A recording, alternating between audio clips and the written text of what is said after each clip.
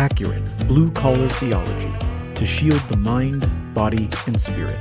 This is Full Armor Radio.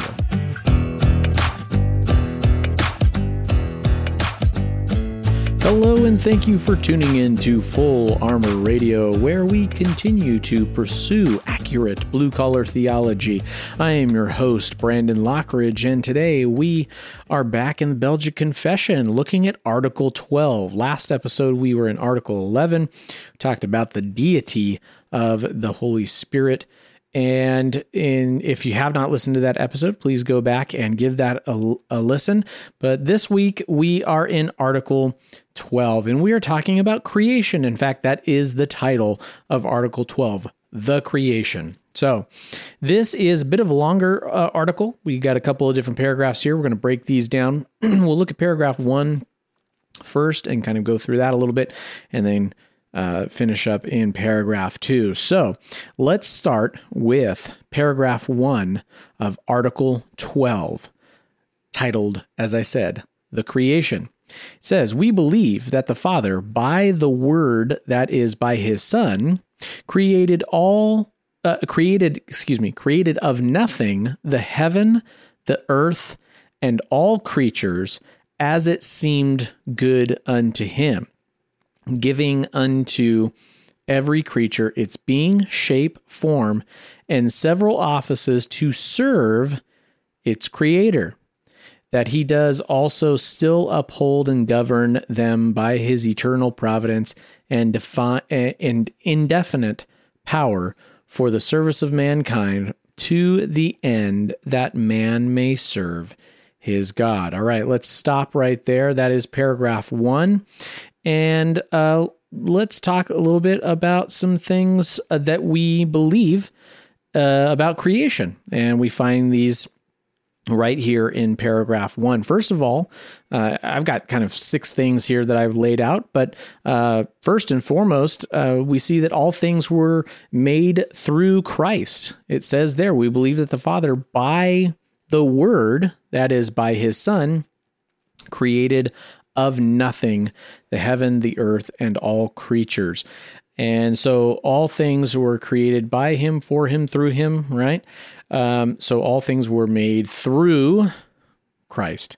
And then we also see, second thing we see is that God, through His Son, created ex nihilo. That means of nothing. Fancy Latin word there. Ex nihilo, created of nothing the heaven, the earth, and all creatures, meaning that God didn't take some stuff that already existed and put them together. There was some stuff all over here that existed already, and there was some stuff over here that existed already, and He put them all together, put a bunch of stuff together in a cosmic melting pot, a witch's brew or something, and created using some things that He already had at hand. No, God created all things from nothing, ex nihilo. And so, third thing that we see is that God created the heavens and the earth, right? So He created the heavens, the earth, and all creatures. So again, everything that is in existence is created by God. God created, number 4, God created when it seemed good to Him. So why did He create the heavens, the earth, and all creatures? Because it seemed good to Him. So that everything that He created it because He wanted to, essentially. The fifth thing that we see is that God gave every creature its being, shape, form, and several offices to serve Him. So what is the purpose of God creating? So that He would be glorified. So everything that was created so that He would be glorified from His creation, created to serve Him. The sixth thing that we see is that the God who creates also providentially, I'm getting tongue twisted there.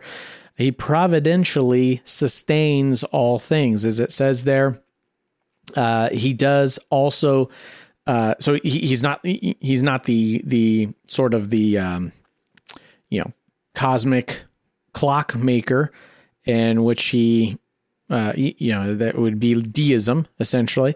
He makes something and then he just sort of lets it go, right? He creates, and then the thing that he created is left to its own devices, and it can function and operate on its own without any input from the creator, right? That is not how our God operates. He, as it says, also still upholds and governs them by his eternal providence and in infinite power for the service of mankind. So he is active in his creation. He is providentially guiding all of history to bring about his will. And the last thing I want to mention here is something that I already mentioned before, but it just the very last thing that the first paragraph says here is that it says that he's doing all this to the end that man may serve his God. So again, the purpose of creation is that we would serve and glorify our Creator. So next we get into paragraph 2 of Article 12 in the Confession, where it says this: he also created the angels good to be his messengers and to serve his elect, some of whom are fallen from that excellency in which God created them into everlasting perdition. And the others have, by the grace of God, remained steadfast and continued in their primitive state. The devils and evil spirits are so depraved that they are enemies of God and every good thing, to the utmost of their power, as murderers watching to ruin the church and every member thereof, and by their wicked stratagems to destroy all, and are therefore by their own wickedness adjudged to eternal damnation, daily expecting their horrible torments. Therefore, we reject and abhor the error of the Sadducees, who deny the existence of spirits and angels, and also that of the Manichees, who assert that the devils have their origin of themselves, and that they are wicked of their own nature without having been corrupted. All right, there's a lot there. We got to break that down. So we're going to look at some scripture here, and let's start with this idea that God created the angels good to be his messengers and to serve his elect. Well, we're going to start with the book of Hebrews, and we're going to look at Hebrews chapter 1, and we're going to look at verses 13 and 14. So it says, "And to which of the angels has he ever said, 'Sit at my right hand until I make your enemies a footstool for your feet'? Are they not all ministering spirits sent out to serve for the sake of those who are to inherit salvation?" So obviously that's where Debray is getting this line from, is this idea out of Hebrews that the angels are ministering spirits, messengers sent to serve God's elect, some of whom, as it says, are fallen from that excellency in which God created them into everlasting perdition. Let's go ahead and we're going to take a look at 2 Peter chapter 2. And this is in verse 4. "For if God did not spare angels when they sinned, but cast them into hell and committed them to chains of gloomy darkness to be kept until the judgment." Verse 5, "If he did not spare the ancient world, but preserved Noah, a herald of righteousness, with 7 others, when he brought a flood upon the world of the ungodly." And he continues on. If you're jumping down into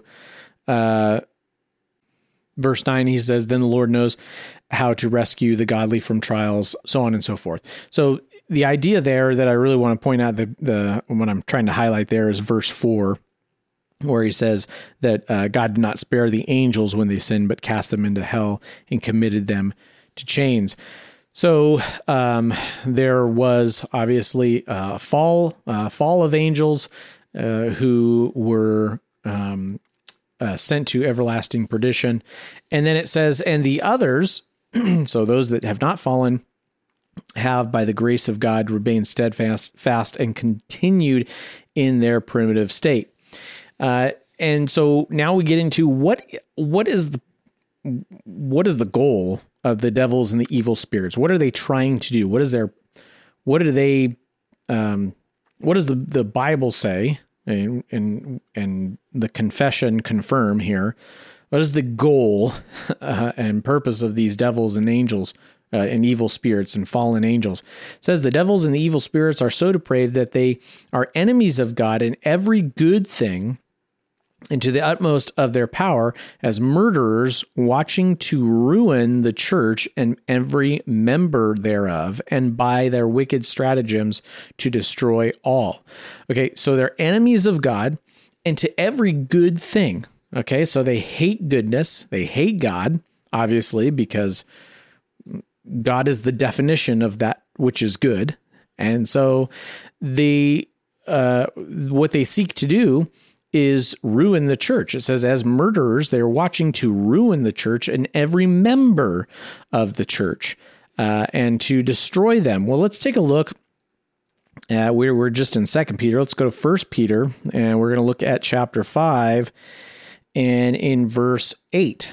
So it says, be sober-minded, be watchful. Your adversary, the devil, prowls around like a roaring lion seeking someone to devour. And then Peter exhorts the believers to resist him, standing firm in the faith. And so we see from Scripture, of course, that Satan desires, the devil and his angels and the evil spirits desire to destroy the church and the members. And then it goes on to say, and therefore by their own wickedness, so speaking of these devils and fallen angels, by their own wickedness, adjudged to eternal damnation, daily expecting their horrible torments. So this idea that they know what's coming, and so they're trying to take as many with them as possible. Let's look at Matthew 25. So Gospel of Matthew, chapter 25, and this is going to be in verse 41. Verse 41, it says, then he will say to those on his left, depart from me, you cursed, into the eternal fire prepared for the devil and his angels. All right, so the eternal fire is prepared for the devil and his angels, and they know the torment that is coming. It says, therefore, so he finishes up in the second paragraph here of Article 12, therefore we reject and abhor the error of the Sadducees, who deny the existence of spirits and angels. Well, where do we see this? We actually see this in the book of Acts. So we're going to go to Acts, and it's going to be in chapter 23. Acts 23, and this is verses 6 through 8. It says, now, when Paul perceived that one part were Sadducees and the other Pharisees, he cried out in the council, brothers, I am a Pharisee, a son of Pharisees. It is with respect to the hope and the resurrection of the dead that I'm on trial. And when he had said this, a dissension arose between the Pharisees and the Sadducees, and the assembly was divided. For the Sadducees say that there is no resurrection, nor angel, nor spirit, but the Pharisees acknowledge them all. So the Sadducees did not believe, clearly, as it says right there, in the existence of spirits and angels. And so the confession is simply keeping in line with Scripture and saying that this was an error of the Sadducees who deny the existence of spirits and angels, and we reject that and we abhor that error. And also, it says, following up that, the confession says, and also that of the Manichees, who assert that the devils have their origin of themselves and that they are wicked of their own nature without having been corrupted. Well, who are the Manichees and what is this all about? Well, the Manichees were it was actually a religion. So the Manichaeism was a religion that existed back in the 3rd century. And the Manichees were the followers of that religion, and particularly followers of the man who, I guess you could say, sort of instituted or started that religion, which was a Persian man named Mani. And the Manichees believed that essentially that it was almost kind of like a modern day dualism, like this cosmic dualism, which sort of says like there's like a yin and a yang, or there's sort of eternal good and eternal bad, eternal light versus eternal darkness. And our goal is to essentially sort of strike some sort of balance between these two. And so it was just this idea that the devils were they weren't once good. So again, the biblical idea that the devils were once good, they created good, they rebelled against God, and they fell, right? It was this idea that that goodness and good and evil essentially have existed forever alongside one another, and they're just for eternity. They've sort of just been battling against one another, and so this was sort of the teaching of the Manichees.